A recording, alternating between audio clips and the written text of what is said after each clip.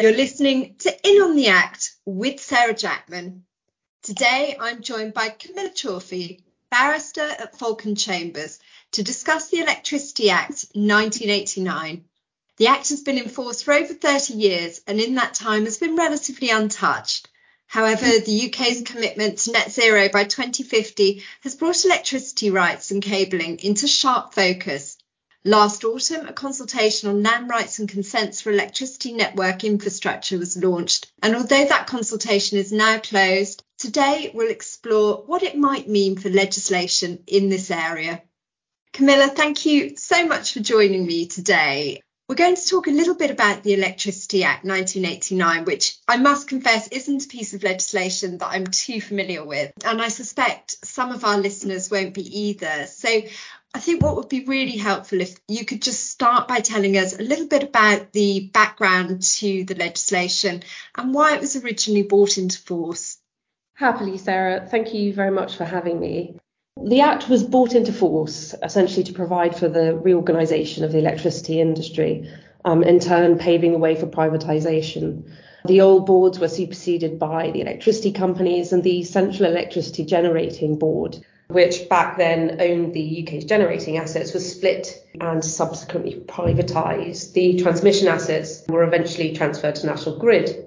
The Act makes provision for the licensing of various key actors in particular and their duties of connection. But I think most significantly for our audience are the powers conferred on licence holders relating to private property. Now, clearly, electricity network operators, usually distributors, need to access private land to install, maintain and upgrade their infrastructure. This will usually involve a consensual agreement with a landowner, together with a payment of an agreed level of compensation. Ordinarily, overhead and underground lines will be secured by voluntary way leaves or perpetual easements preferably. Substations, however, are usually on land acquired either by way of a freehold transfer or under a lease. So a way leave is typically understood to mean a permission granted by an owner or occupier for the laying or installation and maintenance of infrastructure on or over land.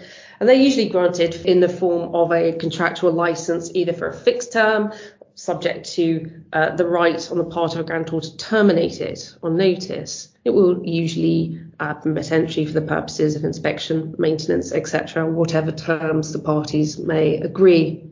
But unlike easements, they ordinarily, of course not always, do not confer proprietary interest on the licence holder, and they will usually not be binding on successors and title of the affected land. Now, reaching those contractual agreements is not always straightforward, especially where there are multiple interests affecting any particular piece of land, or there's a disagreement as to the level of compensation or, for example, the route design.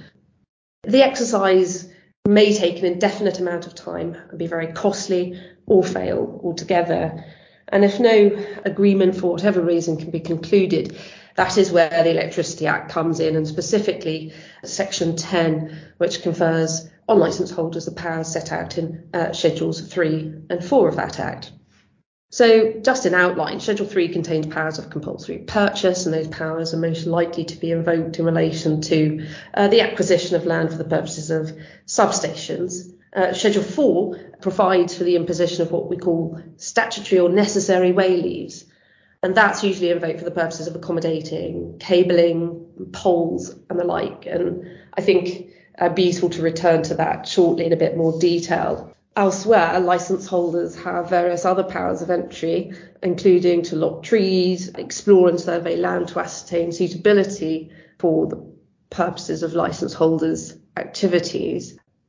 Schedule 6 contains powers of entry for the purposes of inspecting and repairing existing supplies. But it's really important to be aware that there are serious restrictions on those rights, especially where land is covered by buildings or a garden. And secondly, there are limitations imposed by the often overlooked Rights of Entry Gas and Electricity Boards Act 1954, which requires that, except in cases of emergency, those rights of access can only be exercised either with the consent of the landowner or under the authority of a warrant granted by the Justice of the Peace. The Act also contains a statutory consenting process for the installation of overhead electric lines up to 132 kilovolts or less than 2 kilometres long.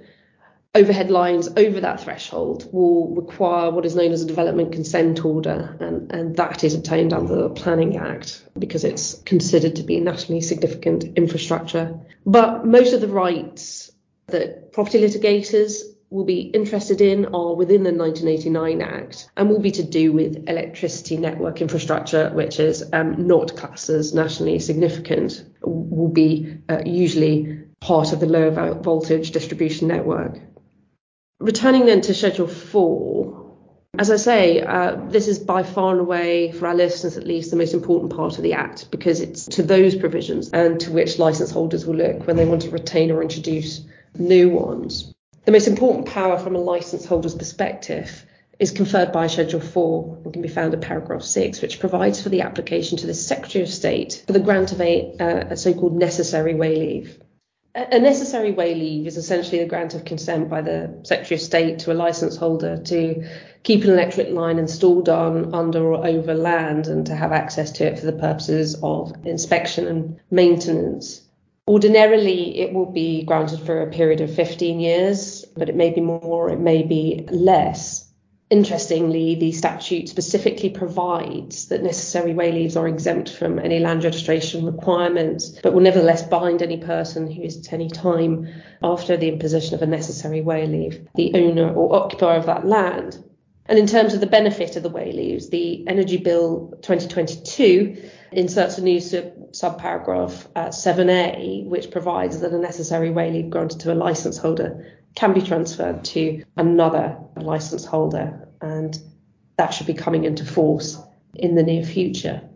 A necessary way leave will be imposed where either it is necessary or expedient, those are the words of the statute, for an electricity line to be kept installed on or over any land, and the landowner has refused to grant a way leave or on the terms agreeable to a licence holder, or that landowner has given notice to remove an existing electricity line.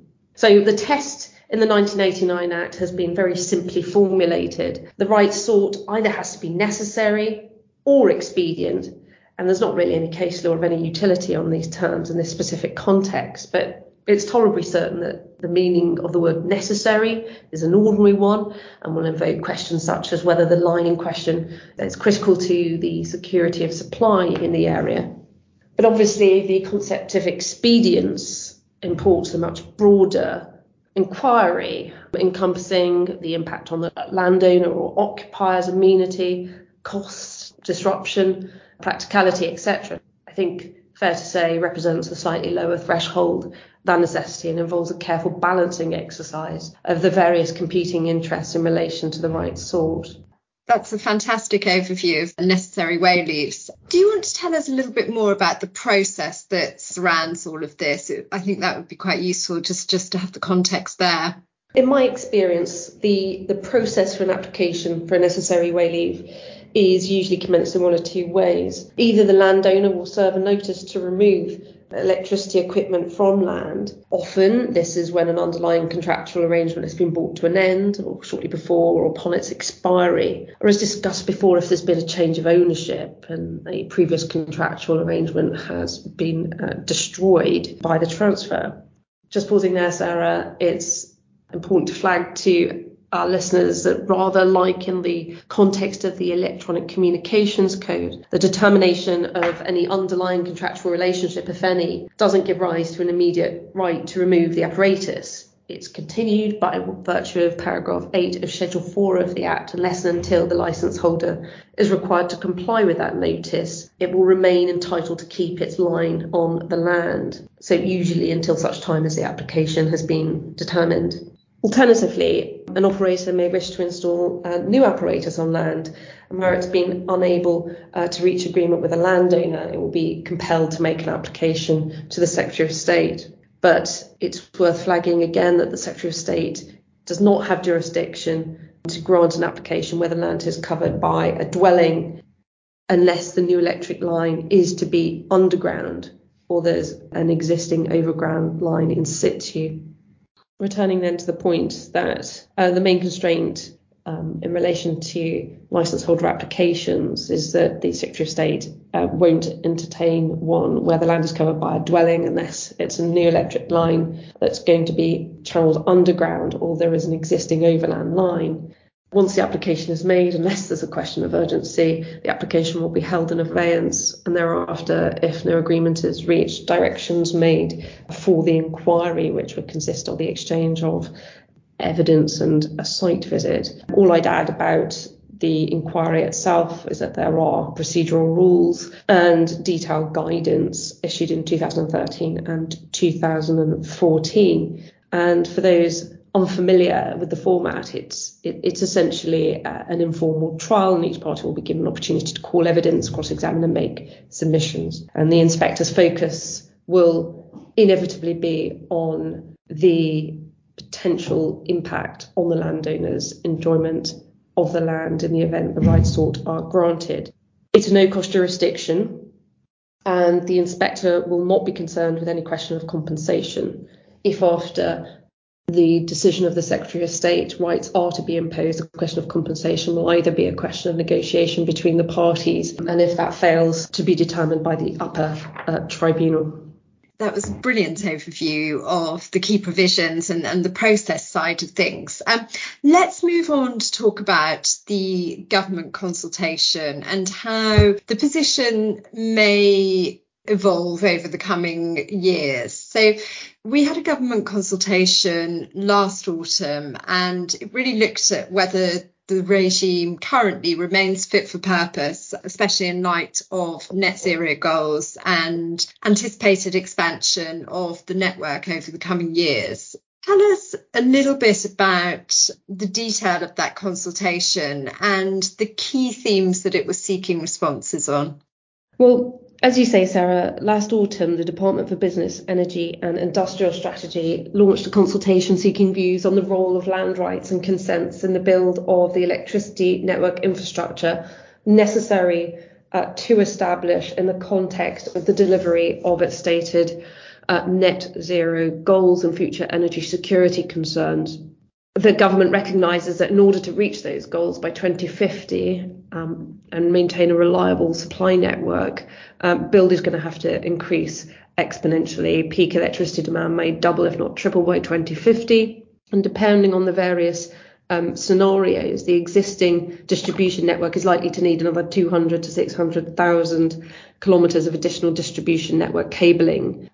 Against that background, important questions over the adequacy of the Act, the current means by which network operators can obtain the rights they need, have unsurprisingly arisen. And my understanding is the consensus in the industry is that the scheme in the Electricity Act is a long overdue reassessment in terms of its fitness for purpose. So that was almost a year ago. In fact, was a year ago, it closed last September. So we're a year on now from having that consultation. And unless I've missed something, I haven't yet seen a response to it. So what are your thoughts in terms of where we're now at in terms of the thinking around some of the themes outlined in that consultation? And I suppose with a general election looming, how does the political picture play into that as well? I think that the necessity for reform is clear. In terms of where it might actually go, the consultation itself considers in some detail the position in relation to water companies and electronic communications operators. And I think in particular in relation to the latter, we can expect to see a lot of appropriation from the code. One would also hope to see some learning from its deficiencies, in particularly the not always happy synergy between the statutory framework and general property law. All of that probably seems very familiar to listeners who deal with the Electronic Communications Code that was overhauled in 2017 to support faster and cheaper deployment of telecommunications networks, and has obviously been recently revised yet further. So it's quite clear that there are a number of critical parallels. And we know that the code was reformed and developed to meet the rapid expansion of telecommunications networks to meet connectivity and coverage demands.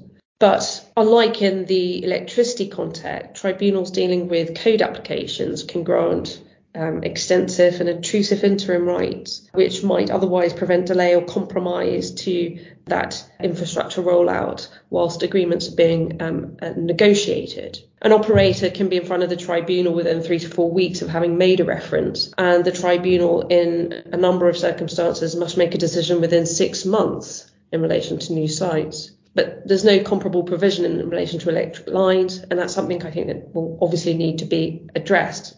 That's just one example. Another example is the elaborate scheme for termination in the code context, which we simply don't have in the Electricity Act. And that's no doubt something that those lobbying for landowner rights will want to see secured. But ultimately, given the unprecedented need to increase network capacity, this is, I think, going to lead to significant relaxation of the protections afforded to landowners as network operators are given additional statutory rights to install and maintain apparatus on private land. Plenty there for listeners to be thinking about. Perhaps just a final word then for our landowner listeners. I mean, just tying in really to that last point that you've just made, with change potentially afoot and some of the sort of emphasis and rights potentially shifting, what should landowners currently be thinking about? Well, from a landowner perspective, there are some basic sensible steps that should be taken, even ignoring the potential reform coming down the tracks. Obviously, checking the location of equipment, in particular underground cabling. Consideration will need to be given to what rights, if any, are in place in relation to that apparatus and to ascertain who has the benefit of that. Furthermore, is there a code right in relation to it? Frequently, Sarah, the answers to these questions are that there's no extant contractual arrangement covering electric lines. It's always sensible, of course, to procure legal and potentially expert input where dialogue has commenced with a distributor in order that negotiations can proceed fruitfully in relation to, for example, a particular route, where there might be an argument on technical grounds, or to accommodate any future plans for the land, and of course compensation. From the perspective of licence holders, I should add, if a landowner seeks to remove apparatus, there's going to be a reasonably tight window in which to make an application. Once, for example, notice to remove has been given, the licence holder will only have 3 months from that point. Licence holders really need to think carefully about what rights they have, if not under an express contractual arrangement, whether there's some form of implied arrangement, if, for example, ongoing wayleave payments are being made. And if no payments are being made, then it's usually worthwhile considering whether or not a prescriptive easement may be arguable. But in practice, even where there are grounds for arguing something more, it's usually faster and cheaper to apply straight to the Secretary of State for a wayleave rather than engage in civil litigation. All the more so, I think, given the process will hopefully improve yet further in years to come. Camilla, let's leave it there for now. I'm sure there's plenty more coming down the tracks that we'll be able to discuss at a future point. But for today, thank you so much for joining me, and I really appreciated you walking us through the Electricity Act. That was In on the Act from EG with Sarah Jackman. For previous episodes of In on the Act, see the Podbean archive at podbean.com and the EG Radius archive at egi.co.uk.